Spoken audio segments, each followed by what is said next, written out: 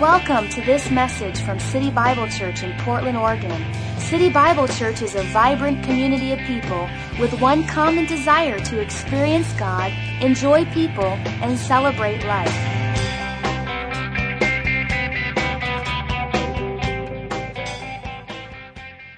The Book of Psalms. The Book of Psalms is where we're going to be landing for the next number of weeks. And this particular aspect of the message, I'll just frame one more thing in. Last week we did the history of the Psalms, and I took you actually from the book of Genesis right through the history of Israel, right up to the Psalms, and tried to show you what happened with the Tabernacle of Moses, Tabernacle of David, and Temple of Solomon, and where the Psalms actually fit, David, the writer of the Psalms, and the history piece that he plays, and just kind of give you a backdrop so when you read the Psalms, you realize they're written around a tabernacle. The tabernacle was called David's tabernacle. It was a worship 24 hours a day, 7 days a week for 40 years that the king used as his place to draw from the presence of God and the Holy Spirit that would speak to him, taking his prayers to the musicians to sing those prayers, taking his burdens to that place so they could minister to him with the worship, listen to all the different choirs and the singers and different instruments the Psalms were played on, and you'll see that in the inscriptions of the Psalms. And so the Psalms embody history. They embody the heart of a person. And the person that it embodies more than anybody else is King David, because David really, if you think about the Psalms, most people might not even know anybody else wrote any Psalms but David. But he wrote almost half of them, 73 of the Psalms. But the other writers of the Psalms were also under David. So you have Jeduthun and Heman and different singers, and it's in the inscriptions. Those also were workers that were in David's time period that were in cahoots with him with the writing of those Psalms. And so David has a great influence on this book. And so the book embodies an attitude. And the attitude is this. The Psalms have a desire for God. The desire for God dominates in the Psalms, encouraging us to think and feel God through the words of people, through David, one psalm by Moses, one by Solomon, but most by this man, David. To feel God through the words of people who desired God created in us a deep craving to encourage and enjoy God. And so what I'm trying to do is scoop up out of the Psalms that one scarlet thread that runs through them, the desire for God. Because I want to do not only the Bible exegesis, exposition, or verses and going through Bible words themselves, but also to get you to read the Psalms. By the way, how many of you have started reading the Psalms? And I've heard from so many people, how many of you already are enjoying reading the Psalms, and your devotion life is just a little sweeter, maybe a little better as we're all reading together? If you haven't started, just pick up a Bible and start reading the Psalms. I want you to absorb the Psalm, especially in the season that we're in, especially under the canopy of pressure that rests upon us. To come into the Psalms is to come into the most holy place, into the tabernacle of David yourself. It's to come into a place where you actually begin to absorb the spirit of the Psalms. And the spirit of the Psalms is hope in God, love God. God can work for you. God is in the midst of the valley, on top of the mountain. God can move in the storm. God cares for you. God created you. God's hand is on your life. God is going to do something awesome with you and through you. And don't give up hope. And even if things go wrong and you're discouraged and your soul starts crying out, you got to hope in God. And so the Psalms kind of embody the journey of a soul. And that journey of the soul is real, where there are mountain peaks and valleys, and there's disloyal people and covenant friends, and there's discouragement, and there's confusion, and there's hurt, and there's failure, and there's intensity about life that comes into the Psalms. And so we all live that. And so when you read the Psalms, that intensity should get into your spirit.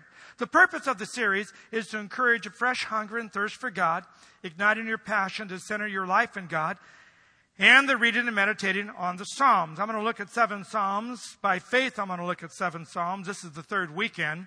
Psalm 63, 146, 51, 139, 37, 91 are the Psalms. Now, I want to go just to the man David. If you're taking notes and you're doing some kind of journal on this series, I'm going to give you just a few minutes on the man David. I gave you the history of the Psalms that involves some of David's life. But now I want to talk just about the man, David. The guy who wrote these Psalms. The man himself. Why is it so important? Most people who write poetry, songs, books too, what they learn in suffering, they write in song. Why people listen to people who write songs from their broken life? Because you can identify with the words of the song. You can identify with the spirit of the song. Why I think country western music is still so big is because it tells about all the hurts and the problems, the broken jaws, the dead dog, and the broken marriage. I mean, it's all about lives and problems and people singing about the broken heart and everything. And people just listen and they just love to sing that because they have a broken heart or they have a dead dog or something has happened to their life. And they're singing these songs and they're identifying with that. And so it is with most people that write or do art. It is an identification of some kind of an experience that you have. And so David is one of these guys who out of his suffering, he identifies his life. And he begins to put it into words that you can understand. The many colored threads that wove his life together become the garment called the Psalm. The many colored threads of his life are woven together in the Psalms. As he was a harp player and he played different chords, the Psalms are like the chords of his harp. He lived through this experience called life and could put it into music and all the different pieces would come out.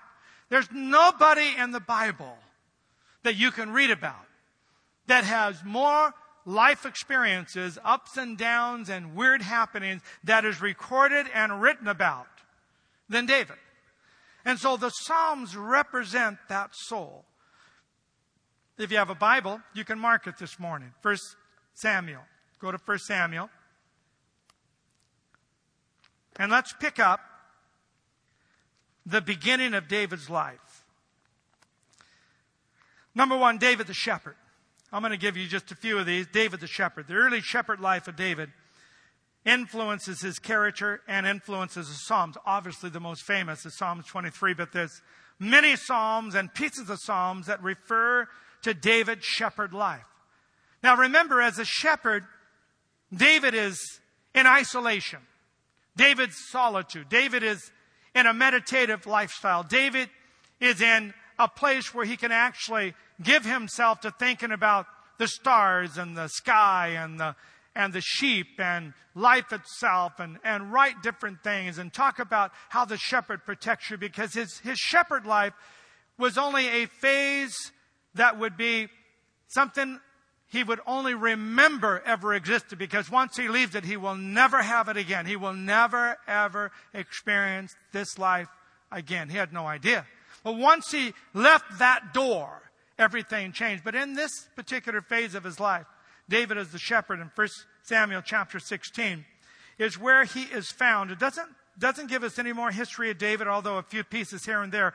The Bible picks up in 1 Samuel 16, picks up David at this particular point. So David the shepherd is out with the sheep, and David the shepherd is going to be chosen. I want you to find in 1 Samuel 16 verse 1 where it says to Samuel the prophet, "Go, for I have provided myself a king among his sons." He's talking about Jesse's house.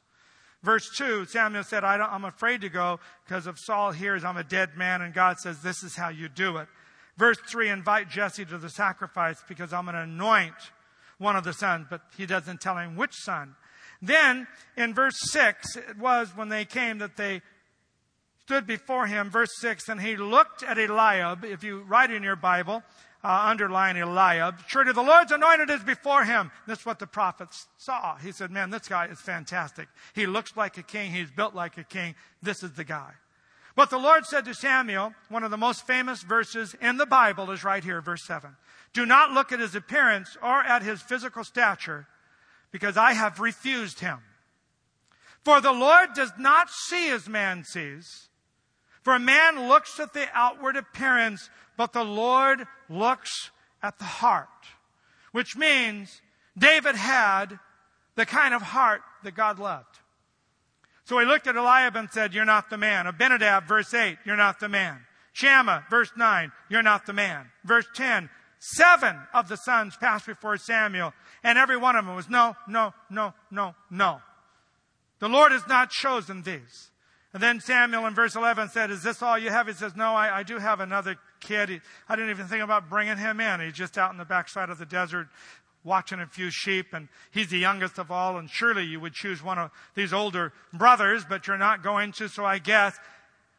And he said, bring him here, and we will not sit down until he comes. So you know the other brothers, 7 of them, David being number 8, all standing there waiting for David to come. The atmosphere was not exactly the best even in that room. Them all thinking, well, why is he sending for David? Why do we have to stand here? The prophet standing there patiently with his horn of oil. They have to go out to the field, however far it was. It probably wasn't all too close. Find wherever he was with the sheep. Bring him back. It probably was for sure a 30-minute, hour and a half stand. It had to take some time to go find the kid. And finally they find him and they bring him back. Verse 12. So he sent and brought him in. Then it describes him for the first time in the Bible. He was ruddy, fair skin, freckle face, bright eyes, good looking. And the Lord said, arise, anoint, for this is the one. Samuel took the horn of oil and anointed him in the midst of his brothers. And would we say the midst of the unbelieving brothers? Famous verse 13, famous. And the Spirit of the Lord came upon David from that day forward. So Samuel arose and went to Ramah. Now look at verse 14, what's happening at the same time. And the Spirit of the Lord departed from Saul. Saul is the king. Just a rock's throw over in their same territory. And a distressing spirit from the Lord troubled him, as the Spirit of the Lord was coming on a little boy that nobody knew, probably 17 years of age, somewhere in there, 18 at the most. Spirit of the Lord is coming on David in a place that is secluded. It's not a big service. It's not public. It's in the silence of the hills. It's in the midst of unbelieving brothers.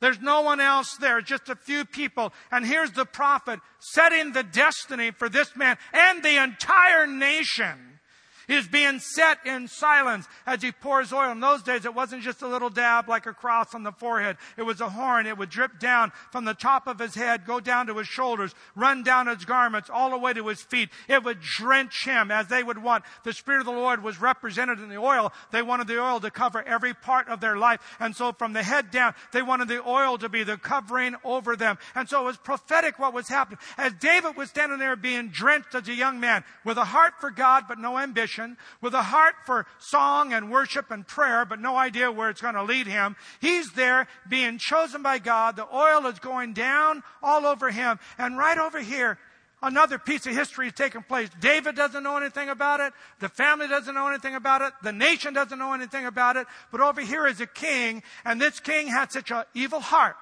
Saul's heart went sideways. And that heart was so bad that when the evil spirit came upon him, what it says, the spirit from the pit, the distressing spirit, later on it says it's an evil spirit, began to come on him. He would turn into another man. He would turn into an angry man. He would turn into an insane man. And all the people in the court knew it. And so over here, a troubling spirit, a distressing spirit on a heart that had no love for God. And over here in this little humble man, humble boy, God says, I'm pouring my oil upon you. I'm imparting destiny to you right now. No one needs to know. No one understands. From that day forward, the Spirit of the Lord, and I believe as the oil went over David, the Spirit of the Lord came on him. So that he would write Psalms 23 about the oil, Psalms 92, Psalms 133. He would begin to write about this thing called the oil of the Holy Spirit, the oil of God, the fresh horn of oil, because he knew what it felt like when the oil came, something he had never maybe felt before until that moment. The Spirit of the Lord started coming on him. Like an anointing, like when someone lays hands and you feel it, or when you're in prayer and the anointing drops on you. The anointing dropped on David. He says, man, this is different. And it's out of this experience that David begins to pen some of his most famous psalms. Number 2, the anointing, which I'm referring to in this same story. The Samuel anointing, destiny is imparted. The Spirit of the Lord. Number 3, David becomes the king's servant. Look in the same chapter at verse 16. Look at verse 16. Let our master now command your servants who are before you to seek out a man who is skillful player on the harp. And it shall be that he will play it with his hand, when the distressing spirit, interesting, from God, is upon you. Even they recognize that there was something going on in this man's life. You shall be well. So Saul said to his servants, provide me now a man who can play well and bring him to me. Verse 18, one of the servants answered and said, now listen to the description of David. First time in the Bible. But listen to how they saw him as a young man. I have seen a son of Jesse the Bethlehemite, who is skillful in playing, who is a mighty man of valor, who is a man of war, but never fought in a war, who is prudent in speech, who is a handsome person, and who the Lord is with. And Saul said, can you go get this guy? They said, we will. David's first entrance into the king's court was as a musician. And if you can even imagine what that must have felt like as a young man to be taken from the sheep, taken from your father's little house, taken from all the solitude into Washington, D.C., into the hustle and bustle of the palace and the servants and the food and the people and the money and the gold and the silver and everything going on. And that they bypass everything in the palace and they bring you to actually sit right next to this president of the nation, this king of the world, so to speak. And here is David, this little boy, who has left all of this and now suddenly, everyone say suddenly. Because David's life is built around suddenlies. Suddenly, he's there. And can you even imagine what it felt like when a demonic spirit came on Saul? For you as a person to watch it happen. And his face starts contorting and he turns into another man. And the servants say, now, David, this is what happens. Okay, are you ready? You got to start playing right now, because if you don't, it really gets ugly after this. So come on, hurry, can you start playing? And there's David thinking, I didn't buy into this. What's going on with the king? And so David starts strumming, and maybe Saul's looking at him, and maybe he's standing up later on. It says that Saul took a javelin and tried to kill David with the javelin when that spirit came on him. And so David starts playing his harp, and immediately Saul just sat back down. The servant says, play more, keep playing. David would start playing his songs that he learned there. And as he ministered his pure-hearted spirit for God and the Spirit of the Lord on him, the evil spirit just fled. And I'm sure the whole court looked at this young man and said, who is this? Who is this guy? Where did you get this? How did you learn this? Why do you have this kind of power? David says, I don't know. I just love God and worship the Lord. And I guess this is what happens. David didn't know what would happen. When you follow his life, you will see David in the king's court now as a servant. Then David becomes the fugitive because Saul becomes so jealous of David. It's during this time period that David was going back and forth from the palace to his dad's house. That's what it says in the Bible. And it was one of those trips that he went to his dad's house, and his dad said, go to see your brothers. They're up with the armies, and they're fighting the Philistines. And that's where David goes and takes them the bread and the raisin. And he sees Goliath. And then you go through the whole story about who is this man blaspheming God and God's armies. And David, they got mad and said, who are you, David? Go back to your few sheep. What David says, nobody should get away with that. The heart of the man was so much bigger than anyone else's heart. The heart of the man had no fear for this. He says, I will kill that guy. I will take him out for you. 40 days, nobody else would. All the great warriors, all of them in Israel, Joab, Abner, nobody would go out before this man. And David says, I'll do it. So then he goes and tries on Saul's armor, drags it around. He says, this ain't going to work. So he takes off the armor, drops it.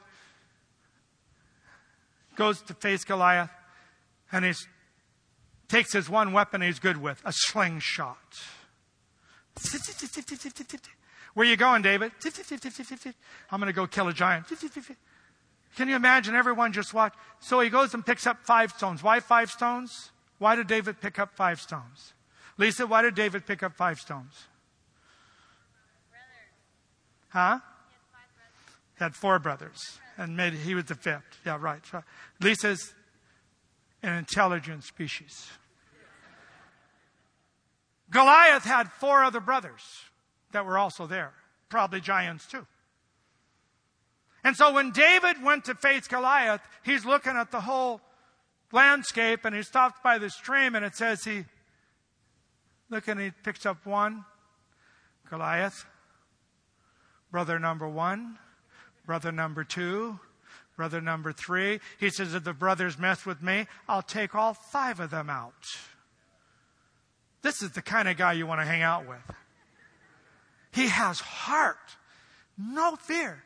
And he goes and Goliath, surprised, falls down. David cuts his head off. And do you know what it says in the Bible? He took the head and carried it all the way back to the palace and gave it to the king. How would you like to carry a head around? This guy had heart. David the fugitive.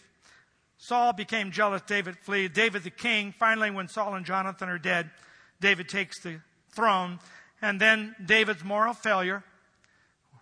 About 20 years into his rule, the Bathsheba thing, out of that Psalm 51, Psalm 32. And then David, the troubled leader. And then finally David finds a grace for ending. When David made his moral failure, a prophet came to see him, and I'll wrap up right here. The prophet, he had 2 prophets in his life. Samuel was the first one to anoint him. Nathan was the one to come and tell him the story. And he comes into the throne room and he says, David, there's a problem in your kingdom. David says, tell me, Nathan, what is it? He said, there's a rich guy with hundreds and hundreds of sheep. And he went down and stole a lamb from a guy who only had 1 lamb. 1. What do we do to the guy? David got off the throne and said, take his head off. That man will be judged. And the prophet said, David, you're the man. You had hundreds of concubines and wives. And you went and took Uriah's 1 wife for yourself. And the Lord is not pleased with you. And David fell back on his throne and said, I have sinned. I've been waiting for it to be revealed. I knew it would happen. I have sinned. Nathan says, yes, you have sinned, but you're not going to die. But this is what's going to happen. As you took Uriah's wife in secret, God is going to display all of your wives and concubines on a hill in front of Israel, and they're all going to be raped. What? How would that ever even happen? It happened with his own son, Absalom, in front of all of Israel. Second, the sword that you used to kill Uriah was the sword of the Ammonites. But it was your sword. Your hand was on that sword, even though you used them. And that sword will never depart from your house. You will have trouble in your house the rest of your life. Your own family will rise up and kill one another, which they did. David's heart sinking. Consequence. And then the blow. It says, and the child that Bathsheba has born will not live. David says, please, don't take it out on the kid. David says, I'm going to tell you what God has told me. The child will not live. David went up to the tabernacle, laid on the dirt for 7 days, 7 nights, begging God, please do not take the child. Do not take this child. 7 days, the child died. David finally went back to his place, washed himself, anointed himself, went back and worshiped the Lord, asked forgiveness. That's what makes this man so great, even in his tragedy and his horrible mistakes.